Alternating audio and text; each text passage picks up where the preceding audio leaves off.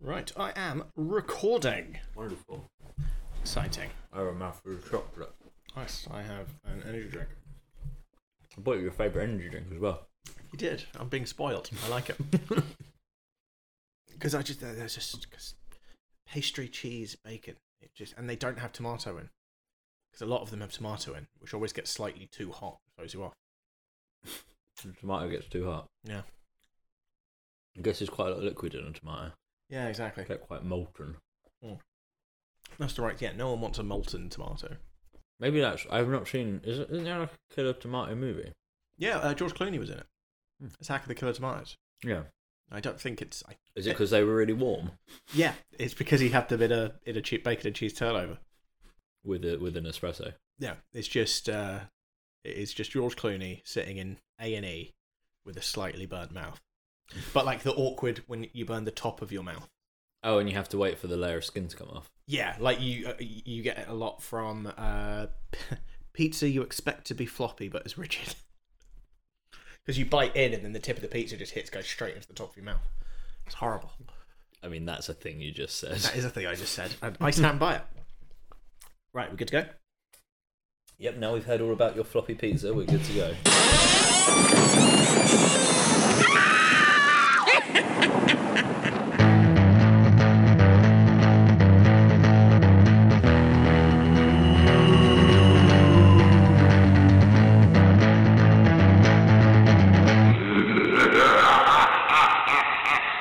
Welcome to a frightfully spooky episode of the podcast nobody asked for, with me, Ian Harried. And me, Graham Bones. Ooh, that was good. Yeah. I like that. I should have Ian Scaries. Yeah. That sounds more like a kids' TV presenter. So this week, in the spirit of Halloween... Spirit, like it. No, thanks.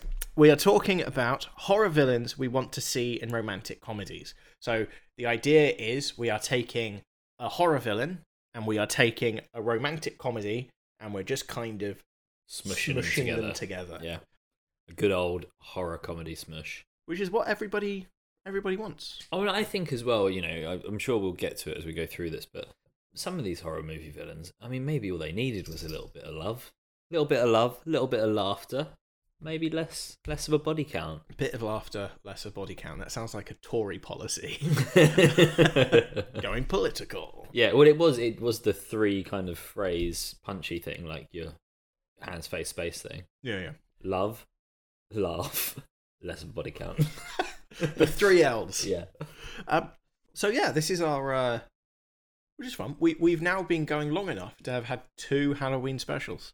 Yeah, that's kind of crazy, isn't it? It's awesome, isn't it?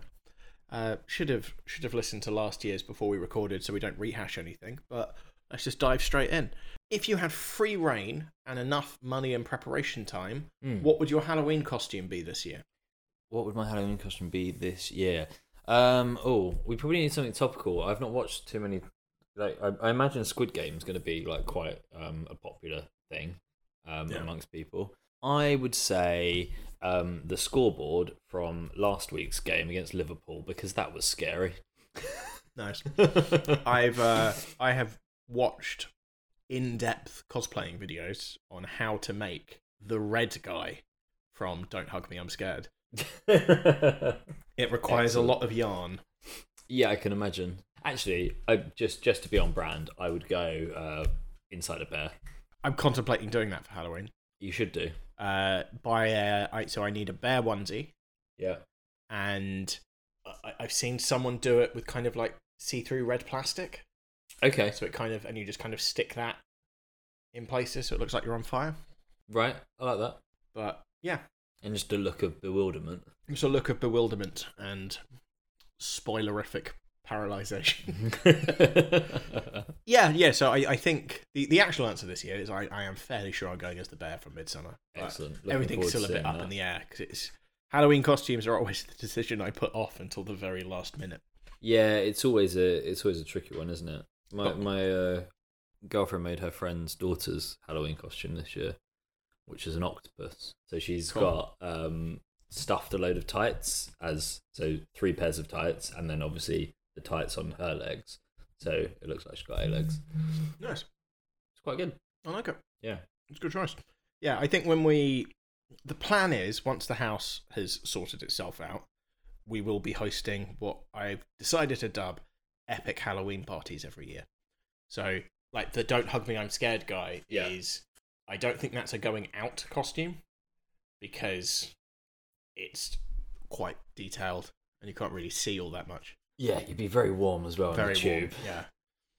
Like, my fiance wants to go as Nebula, but that's another one you can't really do going out, because as soon as your body temperature rises, you're immediately just going to be leaking. You look like a leaky Papa Smurf.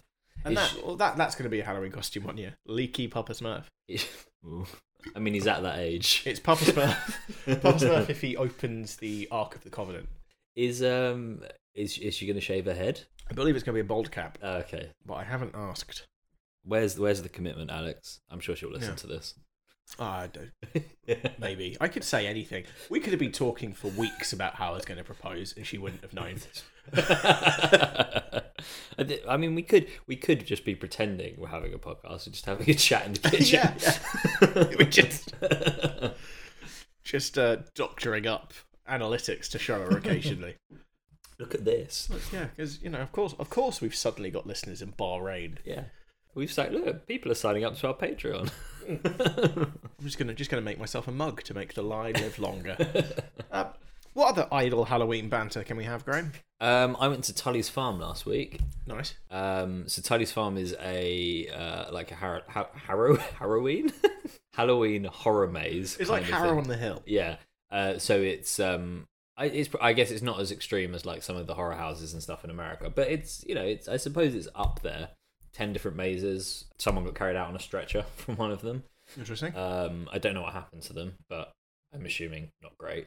They got scared. Yeah, probably. This man is scared. But yeah, it was quite fun. I'd recommend it. It's a bit of a trek. It's down sort of Gatwick way. But yeah, good evening out. I was just knackered by the end of it and had watched Watford lose 5-0 to Liverpool just before going. So I wasn't in the best of moods.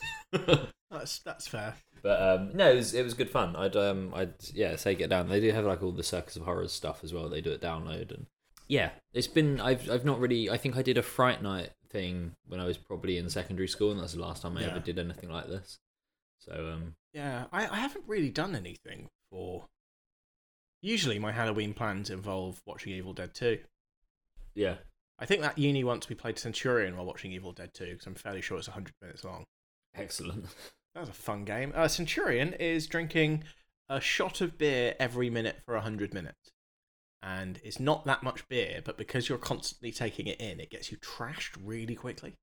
Yeah, how much would that equate to? 25 mil, so 250 mil? No, 2.5 litres of beer. Yeah. Okay. Yeah. Timing a toilet trip is the interesting thing there. Just you can tell how many people, how long people are going to be by how many shots they take in with them. So you think you're going to be pissing for 3 minutes? It's either that or they're having a shit. Or that, yeah. Yeah. But that's obviously where Halloween was going to go. Shitting at university after playing drinking games. Yeah. But talking of shitting at university, one of our friends is well known on our previous university campus for having a liaison with someone called Poo Girl. Yes, he is. Completely irrelevant to the story, but you know. Yeah, that would be a fun Halloween costume. Yeah, and I just always like to give a shout out on the pod. Are we keeping that in? Yeah, of course. We'll see it this way. We'll find out if listens as well. Yeah, true. I might cut his name out. Just do a beep. We'll keep bleeping his name out. Yeah. Just in case. Yeah, make sure you bleep name when I say name now. Yeah, and when I say name now, we'll get rid of name and bleep here. So instead of saying I'm just going to go beep. Yeah, beep, beep, beep, beep. Yeah. These jokes are fun until I realise I have to edit around them. But yeah, no, that is true. That is true. We did have a friend who had an illicit tryst with a girl on campus known as Poo Girl. We won't go into why. You guys can make it up for yourself. It's probably a lot more interesting than the actual story. Yeah. It's definitely a better story if you make it up yourself. Yeah.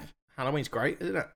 Halloween's great. I'm looking forward to watching more. I need to get a few more horror movies in. We obviously have the podcast premiere of our Good Bad Movie this month, which will be probably my first horror movie of the season, which I'm looking forward to. Interesting. The last horror movie I watched was called something. Wasn't the last? Oh, unless Slacks. When did you watch? Oh, did you watch that after Peckerhead? Yeah. So the last horror movie I watched was called Slacks. It is a Canadian low-budget horror movie about a killer pair of jeans, and not like the 80s. Like, dude, those jeans are killer. Yeah. Like, they're jeans that eat people. It's weird.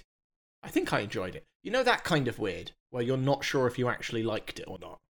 Yeah, there's a few of those, isn't there? I'm trying to think of. I have a very similar experience, and I can't remember exactly what the film was called. So we'll pass past that and just mention again. So, given it is Halloween, given we're talking spooky movies, do you have a Halloween horror movie recommendation that nobody asked for? Yeah. So Also, I actually had just realised we always say, do you have a movie recommendation nobody asks for every week? And technically, in asking that question, we are asking for it because I am saying, do you have one? So no, but you aren't asking me for a movie recommendation. I'm You're asking asking for if I have a movie recommendation nobody asked for. Okay, I suppose so. I'm having a bit of an existential crisis. We have a movie recommendation nobody asked for that somebody asked for. Right. But that's different to having a movie recommendation Somebody asked for. Because you're not specifically asking for, Ian, do you have a film recommendation? Okay. You're saying, Ian, do you have film recommendations nobody asked for? Okay, all right, I'm okay with that. Existential crisis averted. I thought we'd been living a lie for over a year. Well, I mean, we're a podcast called The Podcast Nobody Asked For that has taken episode ideas from people requesting episodes be done. So we are really living a lie. So I have two choices that I'm going to pick from for my movie recommendation nobody asked for. And the reason I've said that is I still haven't decided which one I'm going to do. So I'm hoping in talking, like, just one of them will come out. Pick number 2. So I pick number 2. Done. All right. So, obviously, speaking of horror villains, I thought the best thing to do would be to kind of pick some of the most famous horror icons and pick something daring. So I was kind of going through, like your Jason Voorheeses, your Freddy Kruegers, your other ones. And I thought, you know what? I do love the Halloween films. Yeah. So we've obviously got Halloween Kills out now. So I thought I'd pick my favourite film that features Michael Myers. So that rules out Season of the Witch. Yeah. Because he's not in Season of the Witch.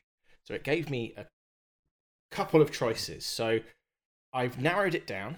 And today's movie recommendation nobody asked for is Wayne's World from 1992. Nice. Nicely done. So I love Wayne's World. Wayne's World is great. Great film. I haven't watched it in a fairly long time, but I used to watch it quite regularly. I really need to see it again. Wayne is the reason I had to cut my hair. Okay. Because I used to rock the Jesus look. Yeah.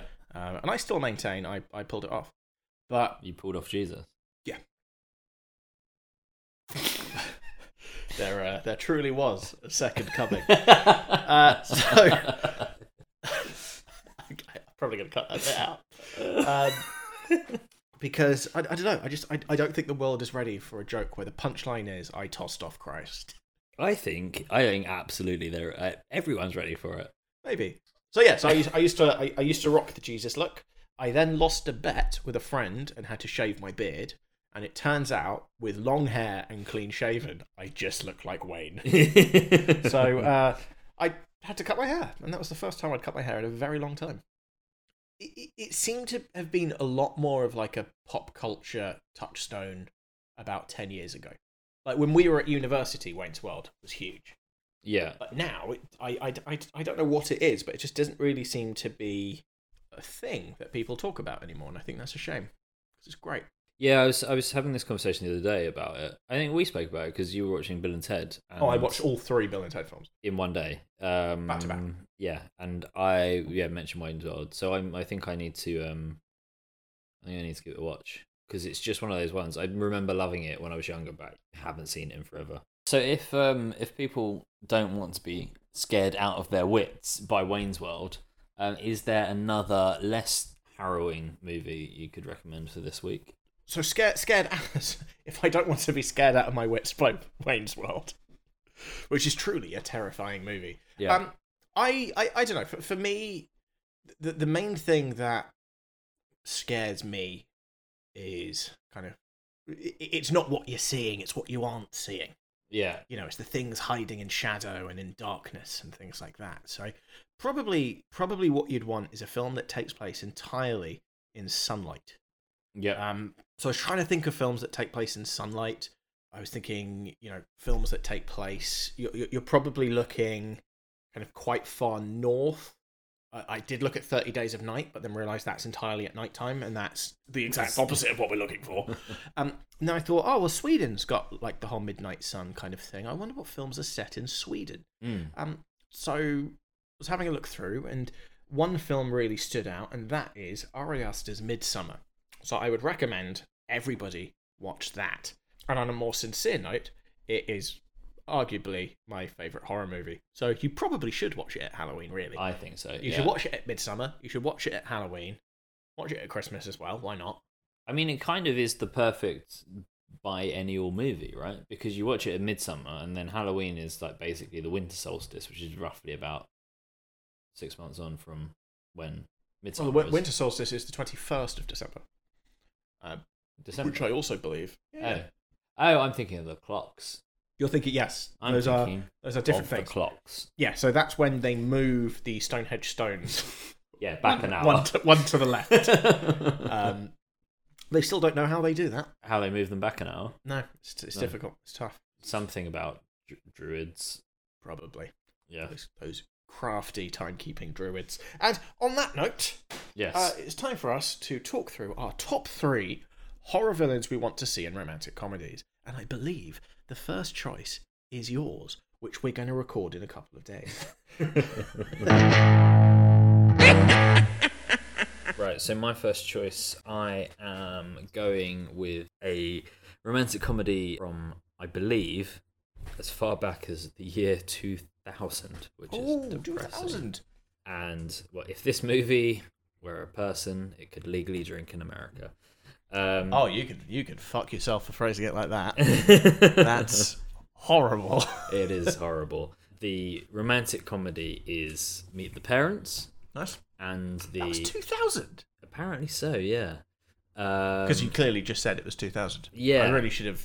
Doesn't take a lot of detective 2000. skills for me to figure that out there. So the initial horror movie character I'd like to introduce into this is Jason Voorhees of Friday the 13th fame. But as we talk about this, you'll notice there's a few more cameos.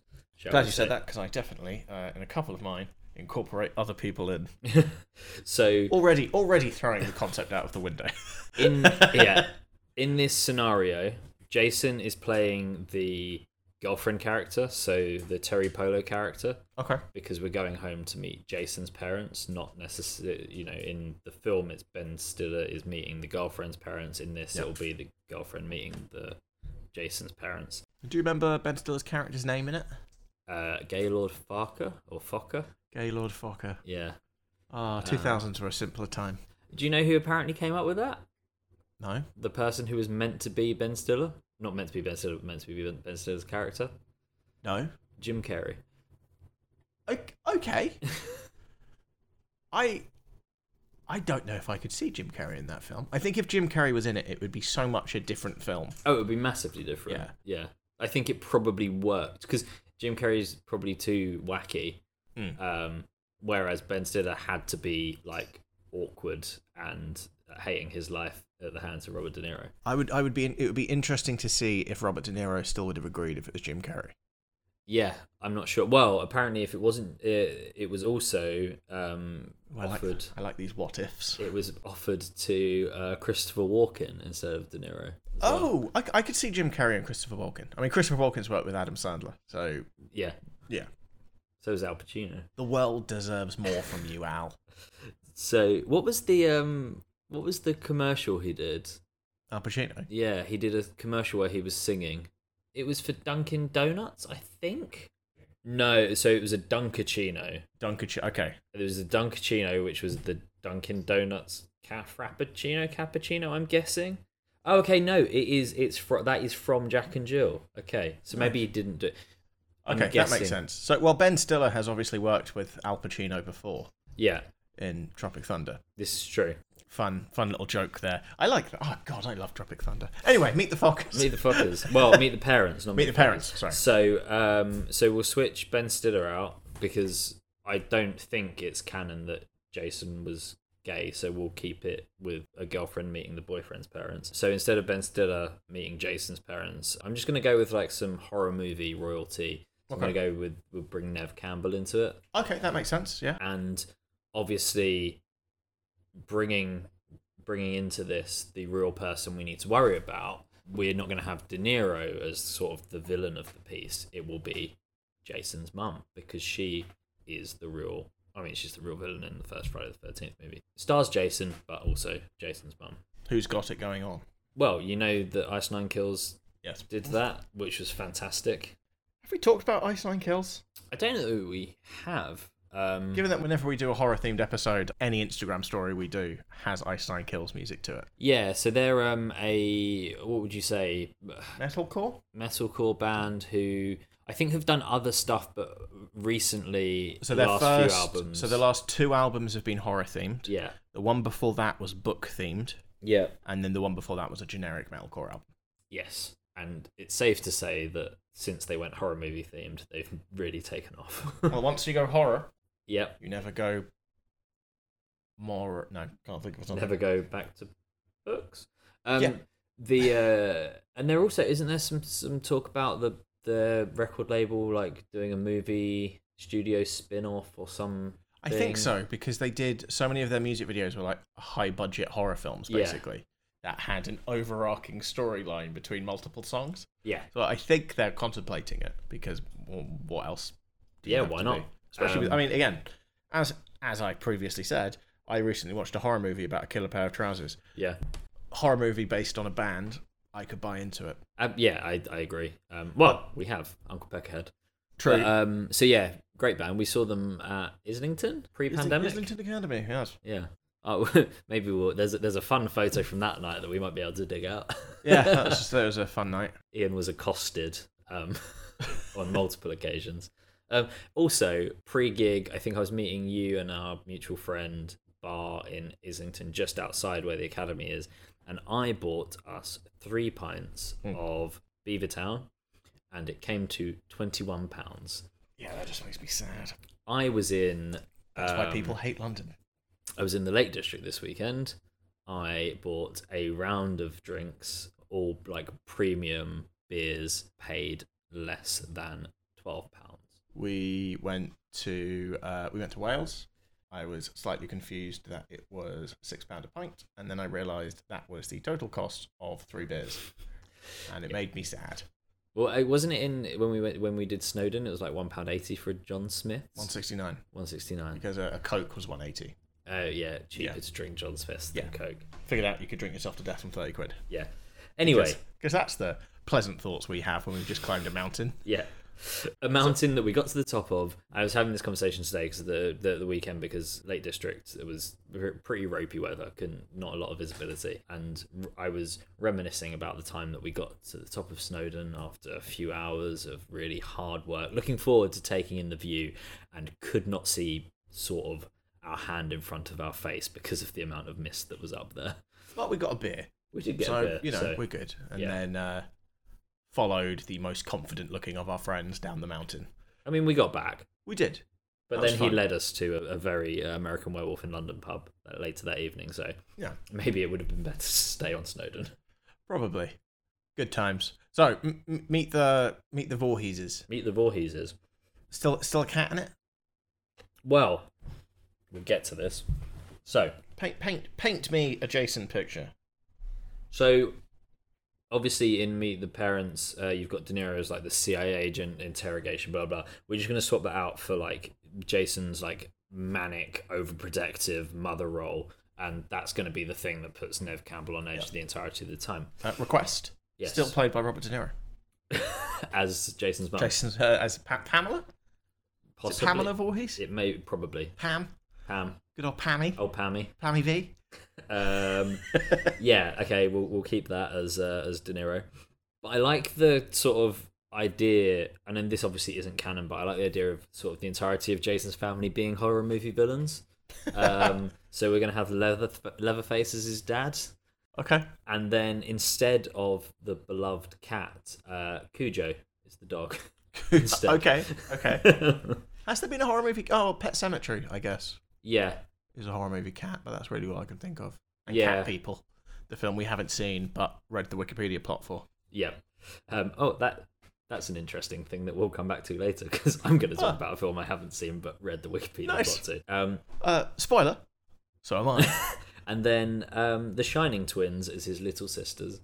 Nice. So that's the Voorhees family. Come play with us, Neve. I think the biggest draw for me for this is that if people watch this, they might finally realise that the villain in Friday the 13th is Jason's mum. I know we've spoken about it so many times, but like the first Friday the 13th movie does not feature, it features like mouldy child Jason in a lake, but it doesn't feature Jason Voorhees. It doesn't feature a hockey mask. There's no, butchering with his trademark machete. It is just kind of a bit of a take on it's kind of the opposite way round of Psycho, right? But so many people don't seem to realise this. Like Friday the 13th, people think it's Jason, it's not. So hopefully, Meet the Voorheeses, will at least educate people on some classic horror movie canon. Well, he didn't actually wear the hockey mask until the third film. Yeah. Which is not what anybody thinks. Especially then when they released the Friday the 13th remake. Yeah. It was just Jason in a hockey mask. Yeah. And that's also, I think that remake is kind of like the first 3 or 4 movies kind of condensed into one, because there's the whole bit with like his dead mum, which is... It flashes back to films that haven't happened. Yeah. And it's all a bit shit. Yeah. That's the only way to describe it. I'm a big fan of Jared Padalecki from Supernatural. I believe that's his full name. Yeah. But, yeah. He's also ruined... Both the people in Supernatural can't ever be in any other paranormal film now. Because it doesn't sit right, does it? It's like Kiefer Sutherland was in... Did you ever watch Designated Survivor? No, I always saw that, and it just looked weird. It's awful. So he plays a man... So he plays a politician who is the designated survivor, which basically means he's like the congressman who gets kept in a cupboard in case something happens to everyone else. And something happens to everybody else. He becomes president. But he's really indecisive and doesn't know what to do. And you're watching the whole thing like, well, you're Jack Bauer. Of course you know what you're doing. And you just can't... There are certain actors where I can't take their... where I can't picture them as anything other than like that role. Yeah. Yeah, there's definitely a few. It was quite jarring around the time like Matrix and Lord of the Rings came out with what's his face, Agent Smith / Elrond. Oh, / Megatron. / Megatron, yeah. But at least you don't see him as Megatron. Oh no, true. It's a very distinctive voice, isn't it? Yeah, true. Good old Hugo. That's it, Hugo Weaving. I can remember Elrond, I can remember Agent Smith, but I cannot remember your actual name. So yeah, Jason is going to play this as Jason throughout, so he doesn't say a word. He's also weirdly obsessed with his mum. He's going to have that little shrine to her, even though she's still alive at this point. And he gets repeatedly killed, but never actually dies. And yeah, as we mentioned, he's not going to wear a hockey mask until the third sequel. So little Voorheeses. Little Voorheeses, yeah. Because it would be Meet the Parents, yeah. Meet the Voorheeses, Little Voorheeses. And then, yeah, I think I'd noted down already Ice Nine Kills. We're going to bring that in, I think, as the soundtrack. Those guys are gonna do that. Yeah, just think it kind of fits. If there's any family you don't necessarily want to go back and meet, and to be fair, you're dating Jason Voorhees, I mean, you're probably going to expect you're going to go home to a bit of a mixed bag when you meet the family for the first time. But Jason Voorhees' mum is, I think, probably up there with the parents in horror movies that you don't necessarily want to go back to. Yeah, I mean, I like that idea, but what I am more interested in is the inevitable prequel of them meeting. Okay, yeah. Because I really want to see how Nev Campbell falls in love with Jason Voorhees. Like do they just bump into each other at Camp Crystal Lake? Does she accidentally walk in on him murdering someone? Is it like a meet cute at like a Starbucks? I'm thinking meet cute. Yeah. Yeah. Yeah. About what do you think? Okay, here's a question for you. What do you think Jason Voorhees' Starbucks order is? There is going to be a very funny coffee-based joke here somewhere, isn't there? Probably. I can't think of one off the top of my head, so I'm just going to go with Camp Crystal Latte. Yeah, Camp Cristocino. No, I think he would just be a black coffee man. Do you think they do say that psychopaths are more likely to drink black coffee? Then I'd say black coffee is concerning for me. Well, psychopaths and the lactose intolerant. Well, yeah, this is true. There's a reason for my black. But also, not being able to eat cheese is enough to drive someone to psychopathic tendencies. Yeah. There has not been enough work and research done into the link between lack of cheese and the increased likelihood of murdering someone. If there is one thing we take away from this Halloween special, it's that. Yeah, please help us. Subscribe to our Patreon and help us fund this vital research. This choice, there is going to be a revelation during this of something I have done in my past, which I don't know if you know, and you are going to judge me. This sounds ominous. Yep. So this film, I'm just going to go through the plot. So Joseph Gordon-Levitt is a new student at Padua High School who becomes instantly infatuated with Bianca. His friend, that guy you recognise but can never quite place, but then remember he was the kid at camp from Addams Family Values, warns Joseph Gordon-Levitt that Bianca's father is overbearing and won't allow her to date. Frustrated that Bianca wants to date generic jock man, her father declares that she can only date when her sister, Sadako Yamamura, the vengeful ghost of a psychic who was murdered and thrown in a well, can find a date. So I present to you, in all of its puntastic glory, 10 Rings I Hate About You. Lovely. And that's it, really. I was just based on the pun. But no. So, firstly, in preparation for this choice, I watched the videotape, which means we may not have an episode next week.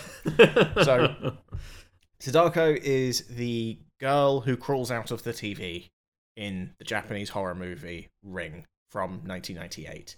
Also known to a lot of us as Samara from the remake, which was from 2002. Yeah. Which is, as remakes go, quite good. She is the result of an illicit encounter between a psychic and an enigmatic sea dragon. And Wikipedia puts her down as a vengeful ghost / quasi-oceanic demigod. So she also split into a good Sadako and an evil Sadako after murdering a journalist. So basically, The Ring is a lot more complicated of a franchise than I ever remember it being. All I hear is Sudoku as Sudoku, well. I'm picturing a killer... Boggle. A killer newspaper puzzle. There must be... I've seen... There is a Japanese horror movie, I think, called Premonition about a killer newspaper. Okay. So it's not quite like a game in it. But, no. Or would that be more of like a Saw Edge? Yeah, what, serrated? That was quite good. A little too proud of that. Yeah. We couldn't come up with coffee puns quickly, but I know my fucking swords. blade edges were there. I'm thinking like you have to complete the New York Times crossword within a certain amount of time, or you die. Yeah, I can see that. Yeah, there is going to be a weird haunted puzzle movie somewhere. So, do you know how many Saw films there are? 9? There are. Hang on, I should really have counted them all. I made a very weird noise when I went. There are 9. There are a lot. So count with me. There are 7 Japanese films across 2 separate timelines. Okay, you confused me there because you said how many Saw films are there? Oh, sorry. How many? How many Ring films are there? I don't know, Ian. Yeah. So there are 7 Japanese films across 2 different timelines, as well as a TV movie and 2 TV series. There's a crossover film with The Grudge, a Korean remake, and then 3 American films and an American short film. So basically, there's a lot. There's a lot of Ring. More rings than a game of Sonic. I like that. You're on a roll today. So simply put, if we just kind of break it, like if we get rid of the whole sea dragon shit and all of the overly confusing stuff. Simply put, she has Avril Lavigne hair and she kills people after they watch a videotape. That's really everything we know. He was a skater boy. Something about I don't like your girlfriend. And it's very complicated. So 10 Things I Hate About You, on the other hand, is very different to the Ring franchise. So it's from 1999. It strongly features a ska punk soundtrack and Heath Ledger. It's overwhelmingly easygoing, and it generally makes me very happy. And as far as I'm aware, there are no enigmatic sea dragons in it. So what we're going to get by combining these two is we're going to get some incredible scenes, such as Sadako reading a poem about how much he loves Heath Ledger. Ready to judge? Yep. Fun fact, Graham. Go on. There is a YouTube video of me and a friend very drunkenly singing a song we drunkenly wrote at a friend's house. That song is called Ledgerand and is the result of us drinking and coming up with rhyming couplets based on the fact we would have sex with Heath Ledger and his film titles. The lyrics to said song, which I transcribed earlier today. There's not 10 things I hate about you. And yes, I would definitely fuck you. Are you ready for the worst one? Go on. No, I'm not a necrophiliac, but yes, I wish I was in Brokeback. Because Heath Ledger, Heath, you're a ledgerand.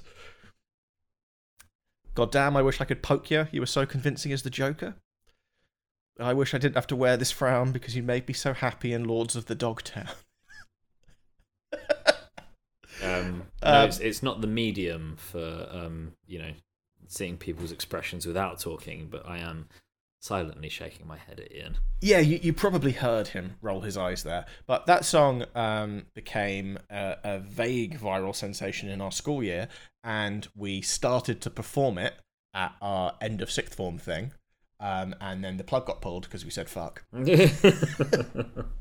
So maybe Sadako just reads that instead of the poem. Okay. We would get Heath Ledger singing "You're Just Too Good to Be True" at a vengeful psychic ghost. You would get a vengeful psychic ghost getting drunk at a party, then dancing on a table, and then throwing up over Heath Ledger. Yeah. I just like it. I think it works. I love 10 Things I Hate About You. It's a great film. It is such a good film. It's just I don't know what elevates it above kind of the other films around that time. Probably Heath Ledger?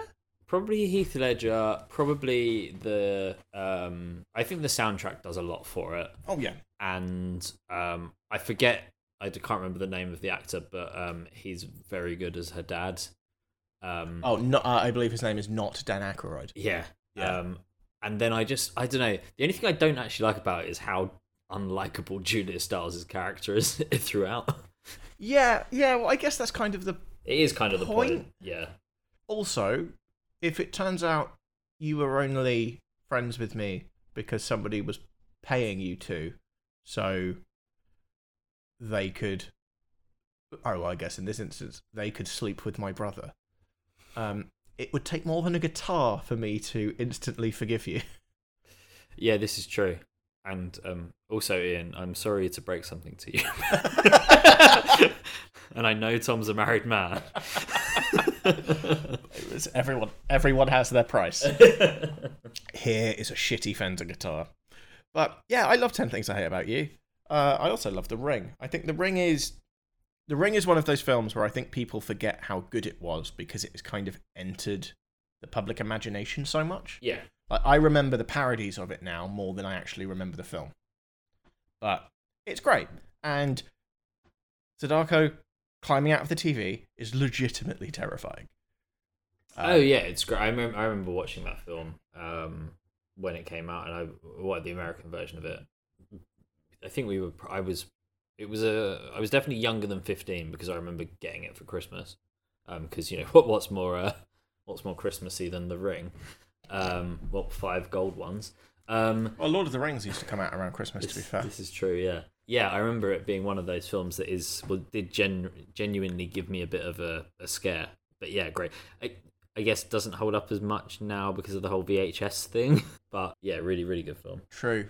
But luckily, this is a film from the 90s, so the VHS is still involved. Yeah. Not sure what will come of Heath Ledger in it, but I like to think that as long as he doesn't watch the videotape, then they should be able to live happily ever after, or until she moves to university and they inevitably break up. But let's not think about that. So, I am going for a film where we don't really need to change too much, apart from probably the saddest plot point of the movie. So, the romantic comedy that we're taking on is the 1993 classic Sleepless in Seattle, starring Tom Hanks and Meg Ryan. I believe it's the prequel to You've Got Mail. And the horror movie villain I'd like to insert into this movie is I'm going for quite a lot of the high-hitting legends at the moment. Is none other than Mr. Frederick Krueger. Frederick. And the way I'm going to do this is we're following exactly the same movie, but have you seen Sleepless in Seattle? I have. A very long time ago. So Tom Hanks that's the one that ends on the top of the Empire State Building. Yes. Yeah. So he calls in to this radio station and he doesn't say, "Hi, I'm Tom Hanks." His he talks about what's happened to him, and his name is Sleepless in Seattle. The reason he's sleepless in Seattle is because he's got insomnia due to his wife's untimely death. I think that's quite sad. So instead of that, I would like the reason that Tom Hanks has insomnia is because he is being tormented in his dreams by Freddy Krueger. It's a nicer story than Tom Hanks' wife dying, and he also will have to feel less bad about finding love again. Yeah, that makes sense. I mean, I'd love to see the conversation they have afterwards. So why are you sleepless? It's like, there's this... so basically, my town burnt this paedophile to death. So he's not actually... In the original Friday the 13th, he wasn't a paedophile. It was only in the remake, because they said that him being a paedophile was... There was apparently, in California at the time, a string of, child molestation cases, and they were worried that they were going to be off the back of those trying to, promote the movie. Infect people's dreams. So he's actually, in the original series, is just a child murderer. Okay, right, that good for them. I do like the reveal in the remake that because actually, you know what? I haven't seen the original in so long. I can't remember if it was just the remake, but where they think he was wrongfully accused.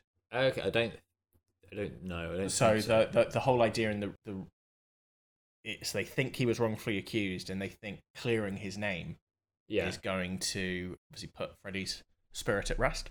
Right. And then there's the big reveal that, oh no, he is a paedophile. Right, okay. I was like, oh, okay. So, a few slight issues. That obviously, yes, it's difficult to have that conversation with Meg Ryan on top of the Empire State Building. There's also the significant risk of Freddy taking out Tom Hanks, Meg Ryan, and Tom Hanks' kid by the end of the movie. I don't know any of the names of the people in the movie, so we're just going with the actors' names. And just why break the habit of a lifetime on this podcast? And in the case of Tom Hanks' kid, not even the name of the actor, but Tom Hanks' kid. He's not actually Tom Hanks' kid. I don't think he's Tom Hanks' kid. But he's Tom Hanks' kid in the film, but not. Yeah, it's not Colin. Yeah, it's not Colin. Good old Colin and the other one. The other thing, I think it'd be nice for Freddy to get out of Elm Street. He spent, there's been a lot of movies on Elm Street. He in this case, gets to visit Seattle and New York. I think terrorizing the same street in Ohio can get a little bit boring for a guy. Well, obviously, Nightmare in Seattle has already been taken because it's the true crime story about Courtney Love definitely killing Kurt Cobain. I thought you were going to go for LaShawn McCoy. No, not LaShawn McCoy. Marshawn Lynch? Marshawn Lynch. Why did I think LaShawn... What voice was that? I don't know. Marshawn Lynch! Marshawn Lynch. Marshawn Lynch not being given the ball to run in against the Patriots. But possibly. No, yeah. we went a very different direction. We went the completely unproven allegation, which is basically more an urban myth than an actual serious thing. Please don't sue us. Okay, yes. And Nightmare on New York, that is just watching the Giants and the Jets. Hey! But yeah, and also, as I mentioned earlier, I'm fairly sure You've Got Mail is in the same universe, just like where Tom Hanks and Meg Ryan have been cloned or something. So we get a nice crossover movie with You've Got Mail and Freddy Krueger. Perhaps Freddy Krueger is like a computer virus. I don't know. I do like the idea that that's a horror movie in itself, isn't it? that what, you've got mail? There's infinite numbers of Tom Hanks and Meg Ryan just fated. Like, there should be a film following ones that don't like each other. Yeah. And they're just like, no, you have to. The universe demands that you're together. Yeah. So Wes Craven obviously did Nightmare on Elm Street, and I was reading into this a bit. And do you know where the idea of the movie came from? He has a nightmare? No. So it's really interesting, actually. So he burnt a janitor to death. He was reading a series of articles in the LA Times, and it was happening over about a 3-year period. There was a group of Southeast Asian refugees from, and I'm going to pronounce this wrong, but the Hmong tribe.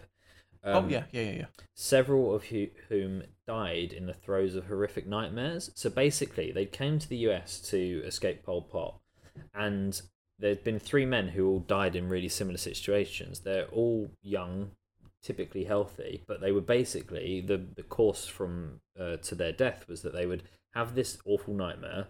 They would then refuse to sleep for as long as they could, and then when they finally did fall asleep from exhaustion, they would awake screaming and then die.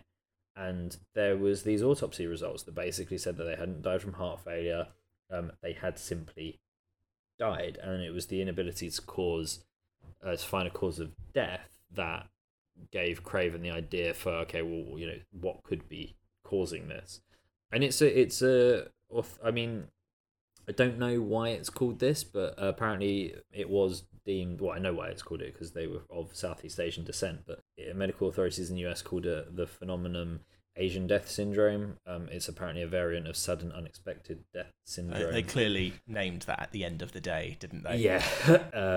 Or Brugada syndrome. But yeah, I'd never been privy to that information. It's just, I mean, it's fascinating that is a thing. I mean, it's obviously awful. But yeah, I never knew that was sort of the inspiration for the Friday the 13th movies. Yeah, you didn't. Yeah, that's not the kind of film you expect to take its story even remotely from real life events. No. Texas Chainsaw Massacre, even though it was nothing like what they've shown, I could kind of understand a little bit more. But that is all new information, and I like it. Yes, and then a bit more new information, or at least it was new to me, which I found. On a lighter note, when Freddy's arms get really long in the original Friday the 13th, this was achieved by having men with fishing poles on either side of the alley operating a set of puppet arms. That must have been so fun. I do think, like, sometimes filming, especially this kind of like campy horror movie, must just be overwhelmingly stupid. Oh yeah, like there's no way it could.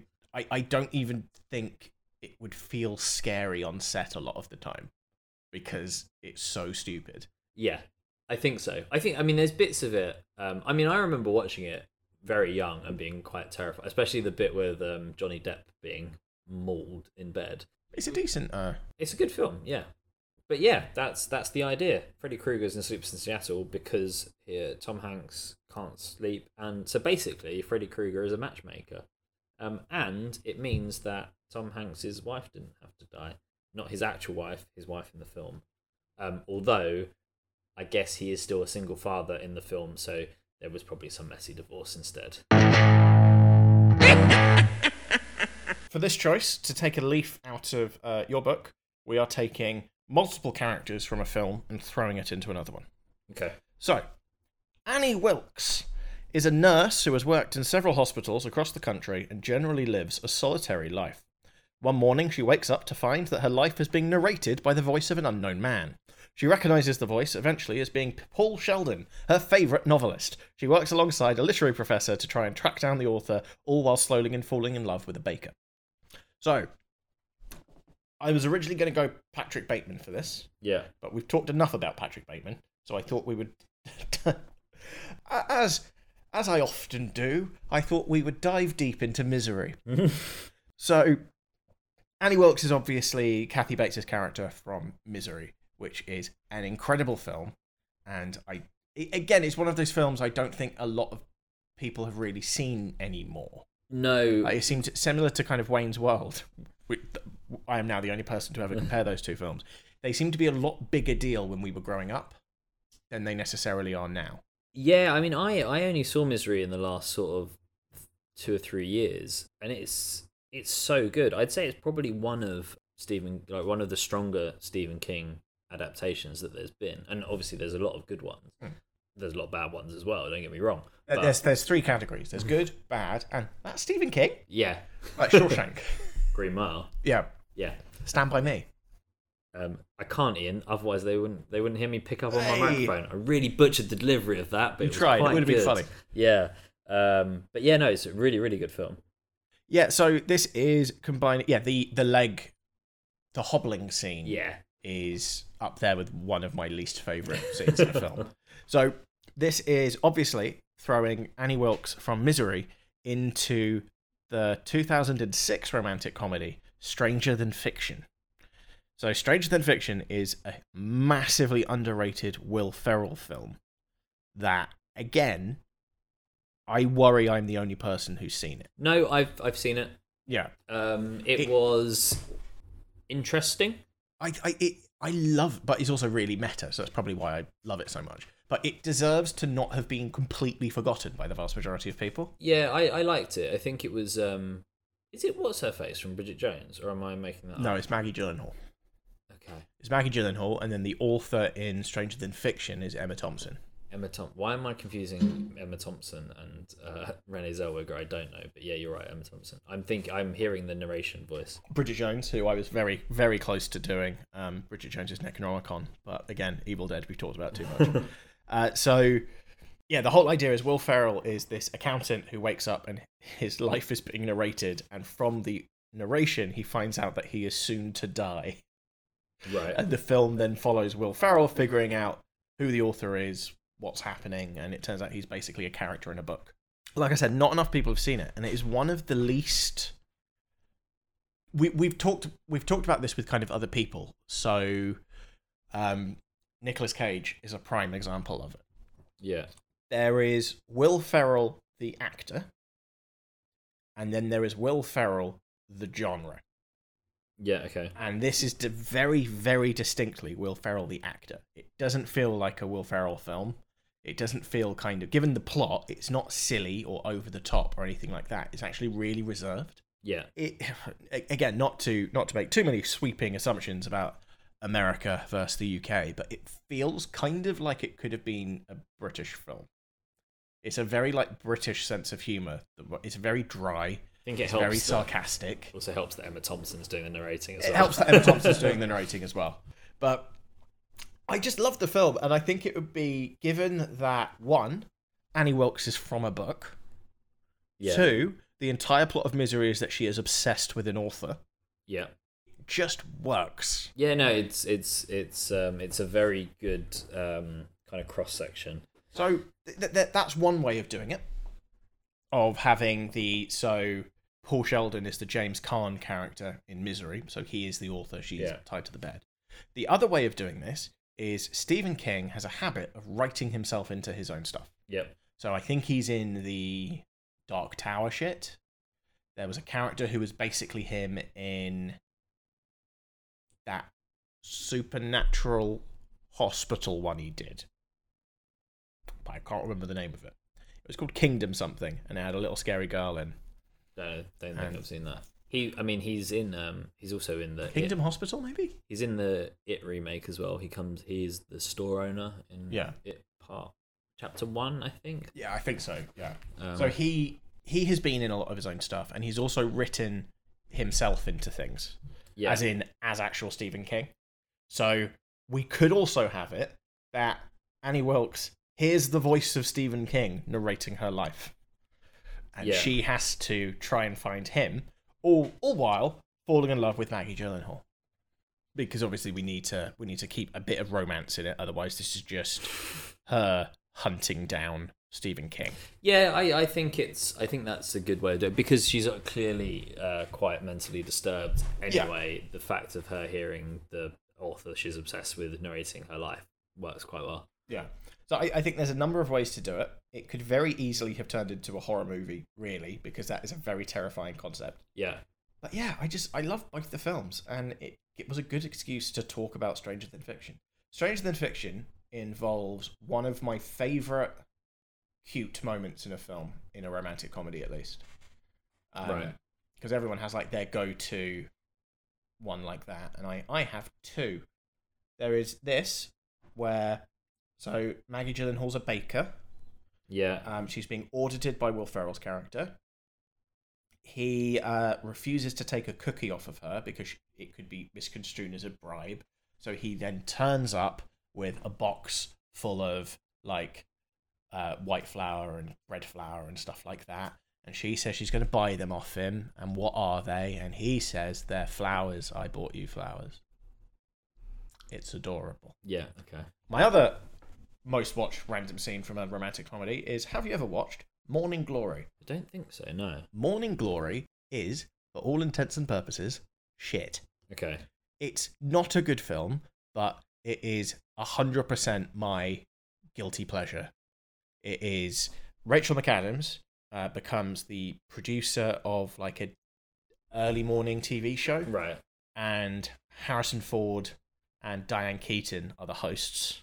Harrison Ford's a bit of a shit. It's all whatever. And there's a scene at the end, or basically the last 5 minutes of the film, I have seen upwards of like 40 times. Because every week or two, I will just watch the scene because it's kind of nice. It's just like, oh, look. Grumpy Harrison Ford's not grumpy anymore. He's cooking a frittata. He says fluffy. It's great. You don't get a lot of frittatas over in the UK, do you? No, you don't, which is a shame because they're fucking nice. They are. But you have to have a hot pan. What is the difference between a frittata and an omelette? It's how it's prepared. So it's more. I think it is kind of like the midpoint between quiche and an omelette. Ah, so if I've searched frittata versus, and it comes up with frittata versus quiche, tortilla, omelette, Spanish omelette, crustless quiche, frittata versus quiche versus omelette, which is the triple threat match we didn't know we needed to see. No. And frittata versus strata, which I don't even know what that is. So apparently frittata is quite the cousin of many an egg-based dish. So I think I would say it is closest to a Spanish omelette. The Spanish omelette is basically an omelette pizza, right? Spanish omelette is got onions and it's not folded, right? Potatoes in it, and you just kind of a bit, and it's very thick. Yeah, and so I think a frittata is closer to that. A frittata. We're saying these so many times they've lost all meaning now. Frittata. Omelette. But yeah, eggs aside, Stranger Than Fiction is a fucking brilliant film. You should watch Stranger Than Fiction. You should then watch Misery, and then you should sign our petition to get them smushed together into. I mean, I was going to try and come up with a pun title, but Stranger Than Fiction works. It does, yeah. It just works, Graham. My final choice. Your final choice, which, for the first time ever on the podcast, I am not privy to. Yeah, this is very true. Apart from the times where I've told you and you've forgotten. apart from that, but I've always remembered it. Yeah. I'm just not 100% sure where you're leading to. So originally I was going down the same route that you went with some of the punny ones. So I was going to go with When Carrie Met Sally.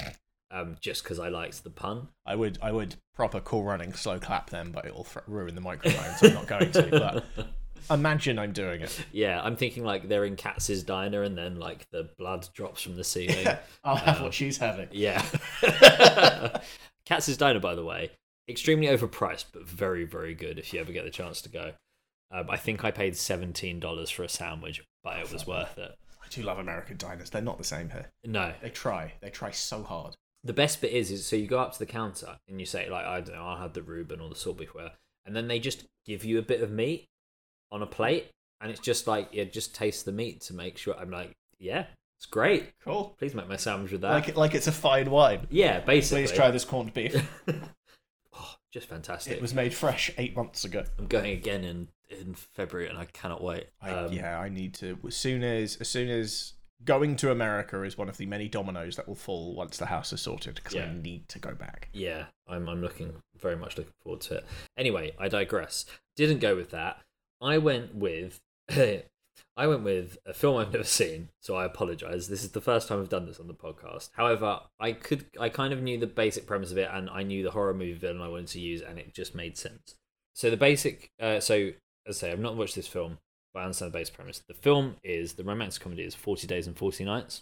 So... Is the Brad? No, Josh Hartnett.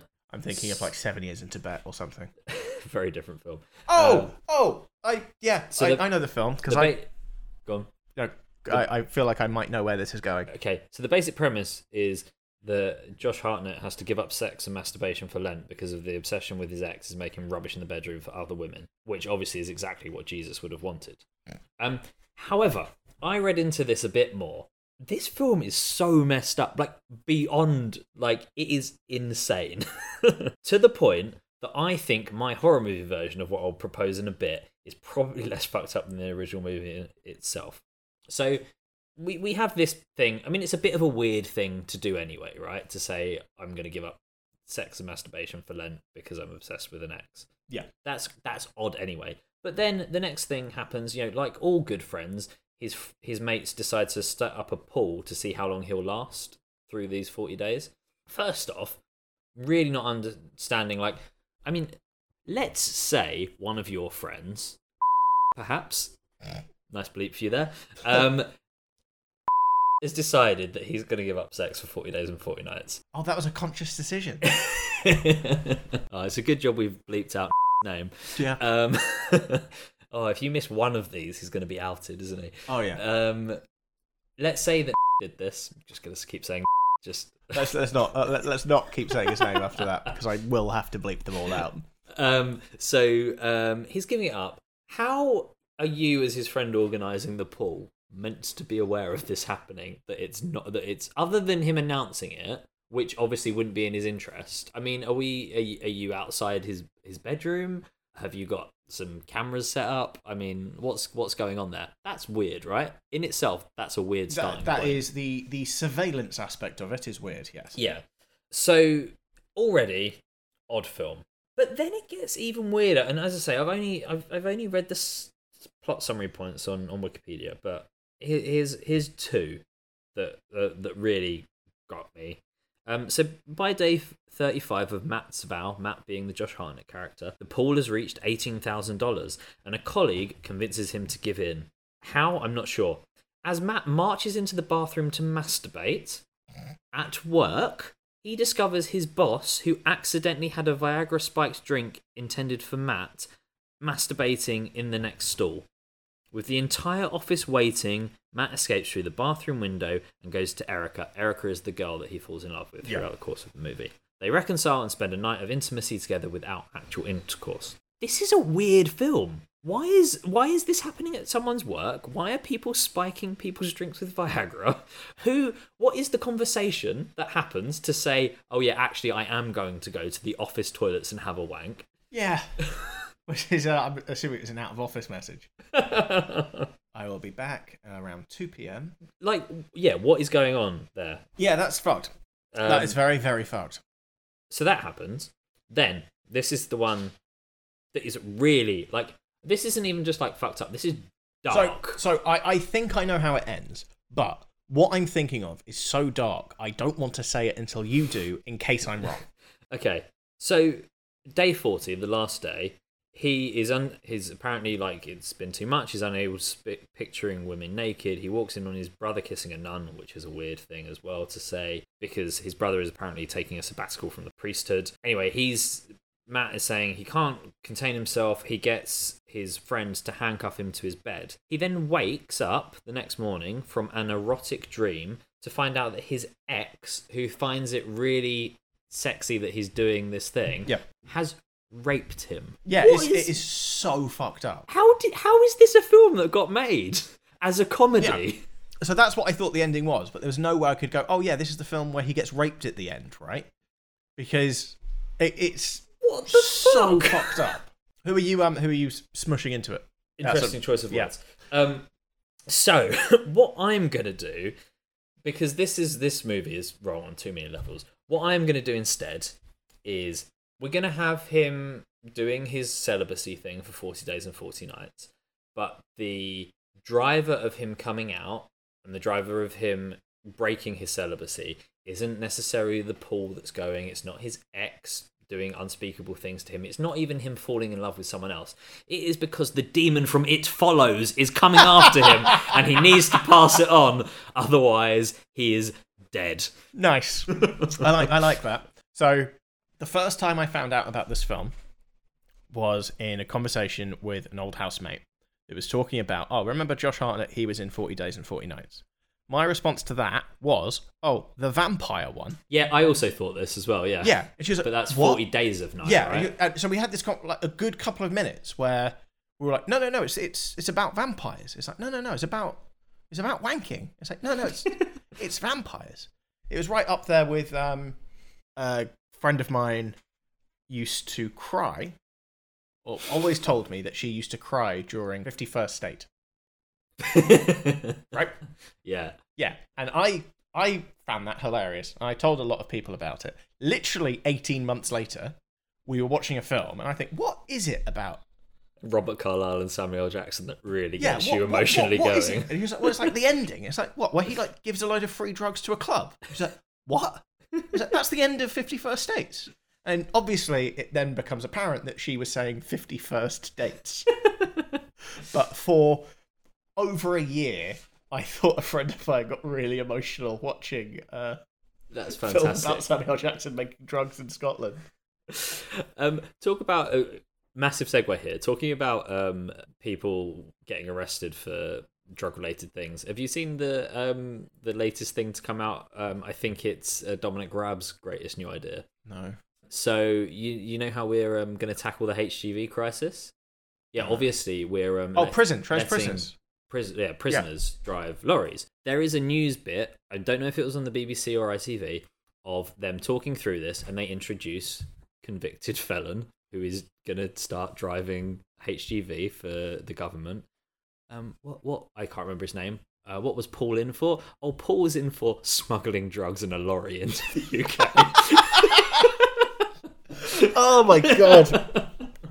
That is proper. It has. Life. The Tories have killed satire. Yeah. Because that is a thick of it plot. Oh, without a doubt. But okay, right. So in 40 days of It Follows. Yeah. He has to choice between how big was the pool. I think. Basically, this turns into like Channel 4's Hunted. Yeah, kind of. Yeah. He just has to stay on the run. Yeah. Until stay on the run or pass it on. Yeah. That's a tough one. But also, I think we can all agree, less fucked up than the actual plot of 40 Days and 40 Nights. Do you think you could stay away from demon syphilis for 40 days? I think so, just because it moves so slowly. Yeah. But it's the... I think you would, for want of a better phrase, I think you'd have to tag team it. Because... you got to stay awake, I suppose. Yeah, so you need somebody driving. Yeah. So like you can't ever be stationary, otherwise it's basically horror movie Tortoise and the Hare and syphilis. Yeah. That's that is infinitely less horrific than just the plot of 40 Days and 40 Nights. Okay, my last choice. So stop me if you've heard this one before, Graham. I'm going to pick a film I haven't actually seen. So who would do such a thing? I'm actually going to flip round how I planned on talking about this. So the entire reason I have picked this choice is because I actually wanted to talk about Notting Hill. So I have gone kind of wider Richard Curtis universe. Okay. But Notting Hill is really the one I wanted to talk about because we're talking about romantic comedies, and that kind of means I have to talk about my favourite one. So I was contemplating House on Notting Hill. Yeah. I was contemplating The Notting Hills Have Eyes.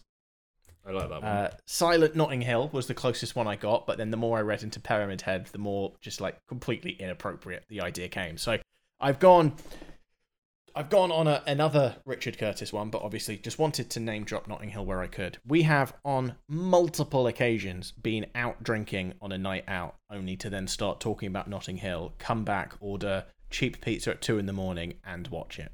That has happened multiple times in my life, and I'm kind of okay with that. Has it happened more than GoldenEye or less? More than GoldenEye. Oh, more than GoldenEye, and more recently. Nice. Which is obviously my early hour viewings of Hugh Grant movies is obviously where a Halloween special should go to. So I couldn't do Notting Hill, so I was trying to think of what other Richard Curtis movies might be good for a good horror schmushing. So the plot of this film is Jack Malik is a struggling singer-songwriter from Lowestoft. During a 12-second global power outage, he is struck by a bus. After recovering, he discovers that nobody else remembers the Beatles, and the country has been ravaged by humans infected by a rage virus incubated in a chimpanzee that was released by some hippies. Jack must balance the stresses of suddenly being a huge rock star and continuing the Beatles' legacy while also surviving a zombie apocalypse. Until the Beatles thing, definitely thought this was Meet Joe Black. So this is 28 Yesterdays Later. Nice. So obviously a mashup between 28 Days Later and Yesterday. I know we were going for horror villains, but I feel like the rage virus, I could vaguely argue, is a horror villain. Yeah, okay. And just the hordes of the zombie undead. So this makes sense for a number of reasons. Firstly, they're both Danny Boyle films. Yeah. Which I didn't think about until I was researching them. Secondly, depending on how deep into the 28 blank later we decide to go into, Robert Carlyle could feature in both.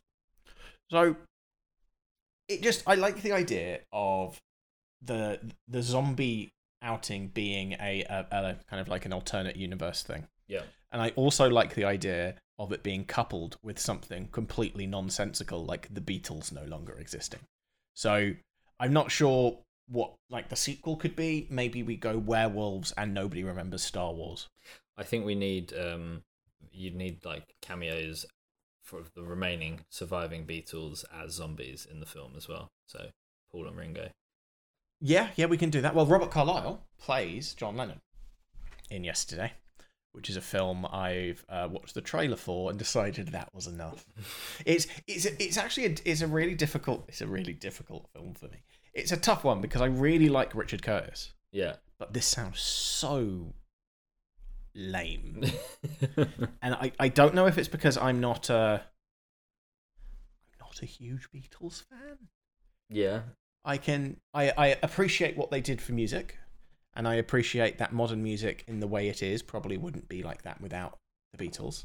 But I would be more annoyed if the world suddenly couldn't remember David Bowie. Yeah, I would agree with that. Or Zappa. Yeah. Yeah, I do think, and also it's good to distance yourselves from massive Beatles fans, because the biggest Beatle fan on record was probably not Marilyn Manson, Charles Manson. Charles Manson, yeah. So yeah, there's something to be said for not being a massive Beatles fan. Well, yeah. Well, in this universe, Charles Manson just like works in a stationery store or something. He was never pushed into being a cult owner. Why can't his store move? Oh, nice. I like that. I see what you did there, because you knew I meant pencils and pens, but you took stationery to mean immovable. Yeah, I like that. That's a very you're on a roll with your linguistic puns today. Thank you. But yeah, so I like the idea of a man. It is literally kind of quite similar to the plot of 28 Days Later. So he's in an accident, wakes up, and there's a zombie apocalypse. Yeah, which I like. The rage zombies are probably I think up there with my favorite they're more interesting. Zombie. Like the Dawn of the Dead zombies, aren't they? Yeah, but they're also like the least likely zombies I would survive. All of my like entrenched zombie plans generally rely on them being more of the ambling type. An ambling zombie. Yeah, I need to be able to walk. It should be strength in numbers rather than them being able to chase me down and scale walls. You need to be swarmed rather than anything else. But 28 Days Later is so fucking good, and so is 28 Weeks Later. Yeah, both very good films. I don't think 28 Weeks Later gets the credit it deserves. Because Jeremy Renner and Idris Elba are in it, which I always forget. Yeah. But it's just such a fucking clever film. And I like them. And, A World Without the Beatles does sound quite, interesting. But yeah, so obviously, horror episode. The clear question to ask you at this point is, if you could take credit for any artist's back catalogue, who would it be? Oh, good question. All right, so we can go full Mad Libs on this one. Yeah. So you've unfortunately you've been hit by a car. Right. Oh, it's a bus, isn't it? You've been struck by a bus. Yeah. So the 427. Yeah. Okay. has knocked you over. Yeah. You wake up 28 Yesterdays Later. Yeah. which sounds more like a time travel movie. But Yeah. you wake up 28 days later. This is the Christopher Nolan version. Yeah, so you wake up 28 days later, and you can take credit for one band's discography, Yeah. but you also have to face off against one post-apocalyptic disaster. Okay. What are you going for? Eminem and the volcano from Volcano. Okay. So, being based in London, Yeah. the apocalypse you're going to survive is so everyone credits you for Eminem, Yeah. and you just can't go to LA. Yeah. Nice. That's definitely the way forward. I'm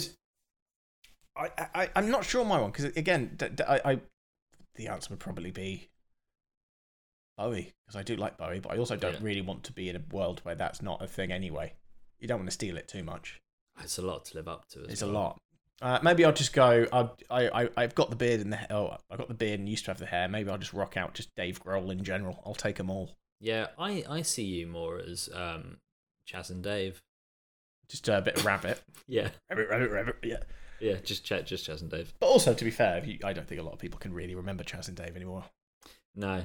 Yeah, you wouldn't go out to a that would be a great film. I've seen scenes from Yesterday, and like basically they're all sitting around a table and he starts playing Yesterday on the guitar, and everyone's like, "Oh my god, that's beautiful." Wait, yeah, did you write that?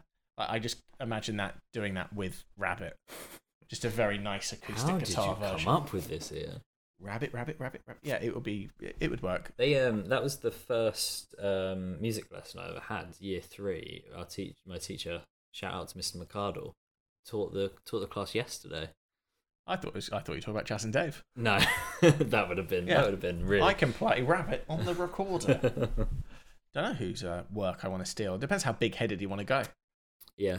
If it's people I know a lot of the lyrics to, it is going to be something like, again, Bowie, Springsteen, or Elvis. Because I think collectively, I don't listen to Elvis regularly, but I think collectively as a society, we know all of the words. Or if I can take credit for a collection of work, the Tony Hawk soundtracks. Yeah. Or actually, Johnny Cash would be a good one as well. Oh, Johnny Cash would be a good one. Yeah. Yeah. Especially considering one of his best-known songs isn't written by him. Well, a lot of his songs, a lot of his one of his many revivals or resurgences was all the American albums, and that had like Personal Jesus. He did a cover of One. I think he did another U2 song as well. Yeah, Cash would be a good one. Walk the Line's a fun film, but now I'm just going off on tangents on tangents. Great film. Tangents upon tangents upon tangents. So yeah, that's where I want to go with this. Okay. 28 Yesterdays later, there are no Beatles, there are zombies. And there is Robert Carlyle as John Lennon, who will be fighting zombies. Okay. And then Paul McCartney and Ringo Starr are in it as zombies. As zombies. Cool. Ringo Starr will be a zombie Thomas the Tank. A zombie Thomas the Tank who refuses to sign autographs. Yeah, exactly. And I think Robert Carlyle deserved it. Don't you? Okay, so those are our choices. Yeah. Out of your 3, yeah, what was the top 3 of your 3? Top 3 of my 3. Third place, Jason Voorhees meets the parents. I like it, but I'm doing a lot of switching around and bending of rules here. Second place, The Demon, and It Follows in 40 Days and 40 Nights, mainly because I think it's a less screwed up movie than the original. And then in first place, Freddy Krueger in Sleepless in Seattle, because it just makes sense that the reason Tom Hanks isn't sleeping and is calling into radio shows is because Freddy Krueger is haunting his dreams. Nice. Right. My choice then. My choice is it's quite a tough one. Mainly because I like all of these, which is why I picked them. So I would... I'll probably go Annie Wilkins in Stranger Than Fiction third. Yeah. Just because I think to make it work, you have to change even more of the film than arguably some of the others. Yep. In the spirit of that, I'm going to go 28 Yesterdays Later, number 2. Because I think you could basically do exactly the same film, just with like zombie groaning in the background, but there would need to be some zombie bashing in it. Yeah. And then number 1, 10 Rings I Hate About You. Mm-hmm. It would literally be exactly the same film, but with a vengeful psychic ghost instead of Julia Stiles. So on that bombshell, if you will, what are you saying for the combined top three. Combined top three. I think 10 Rings I Hate About You. Number one, I would go. 10 Rings I Hate About You. Weirdly, even though I picked Freddy Krueger and Sleepless in Seattle because I think it fits better, I do kind of want to do 40 Days and 40 Nights just to improve that movie. But then also you threw a spanner in the works because I quite like the Stranger Than Fiction idea probably more than the 28 Yesterdays Later. So essentially, in answer to your question, I'm not sure other than we'll have the 10 Rings I Hate About You is number one. I definitely want 40 Days and 40 Nights in because, like you said, it's a horror film. We're adding a horror character to a horror movie. Yeah. And I also think the more people remember that as a thing, the better.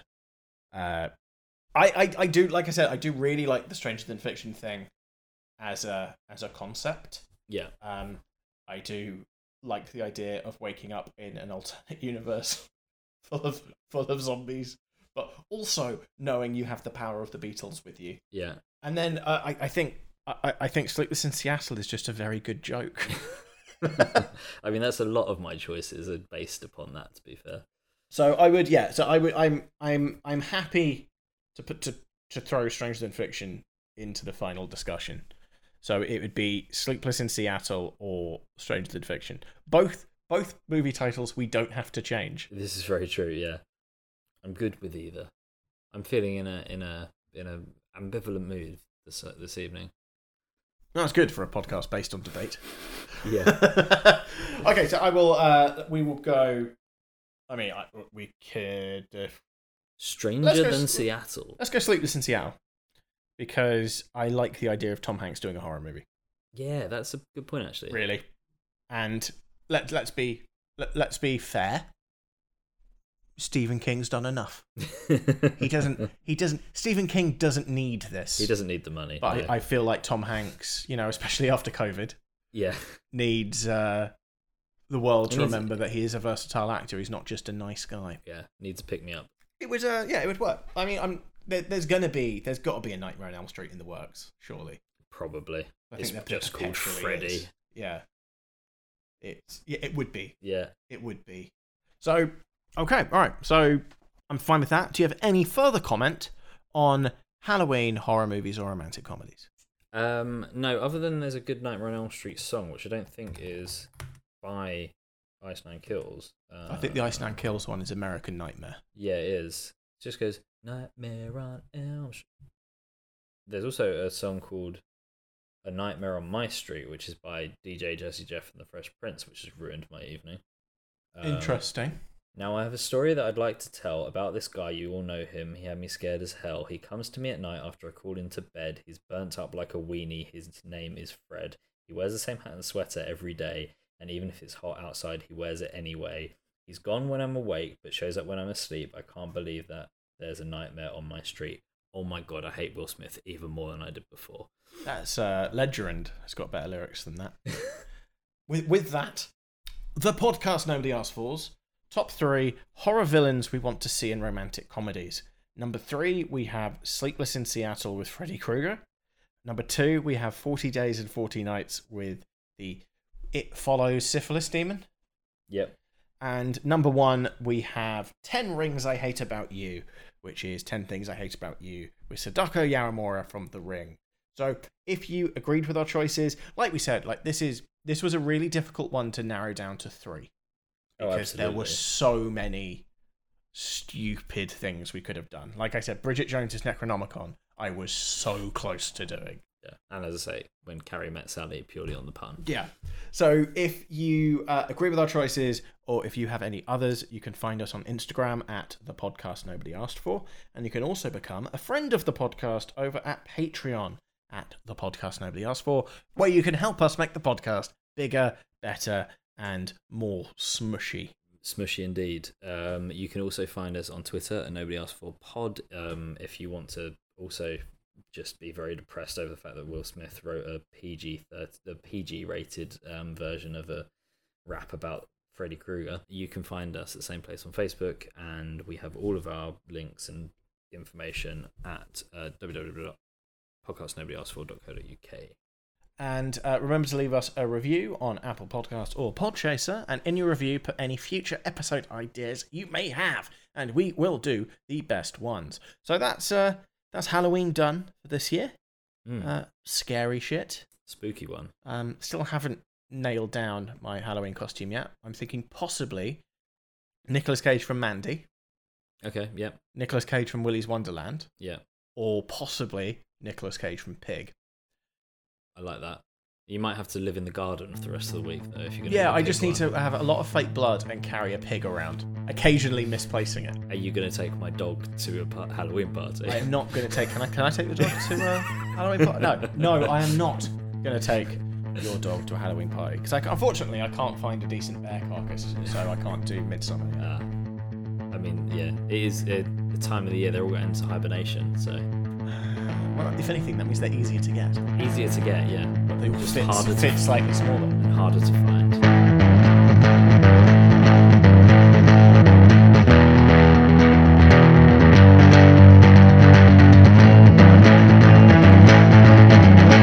No one asked for this.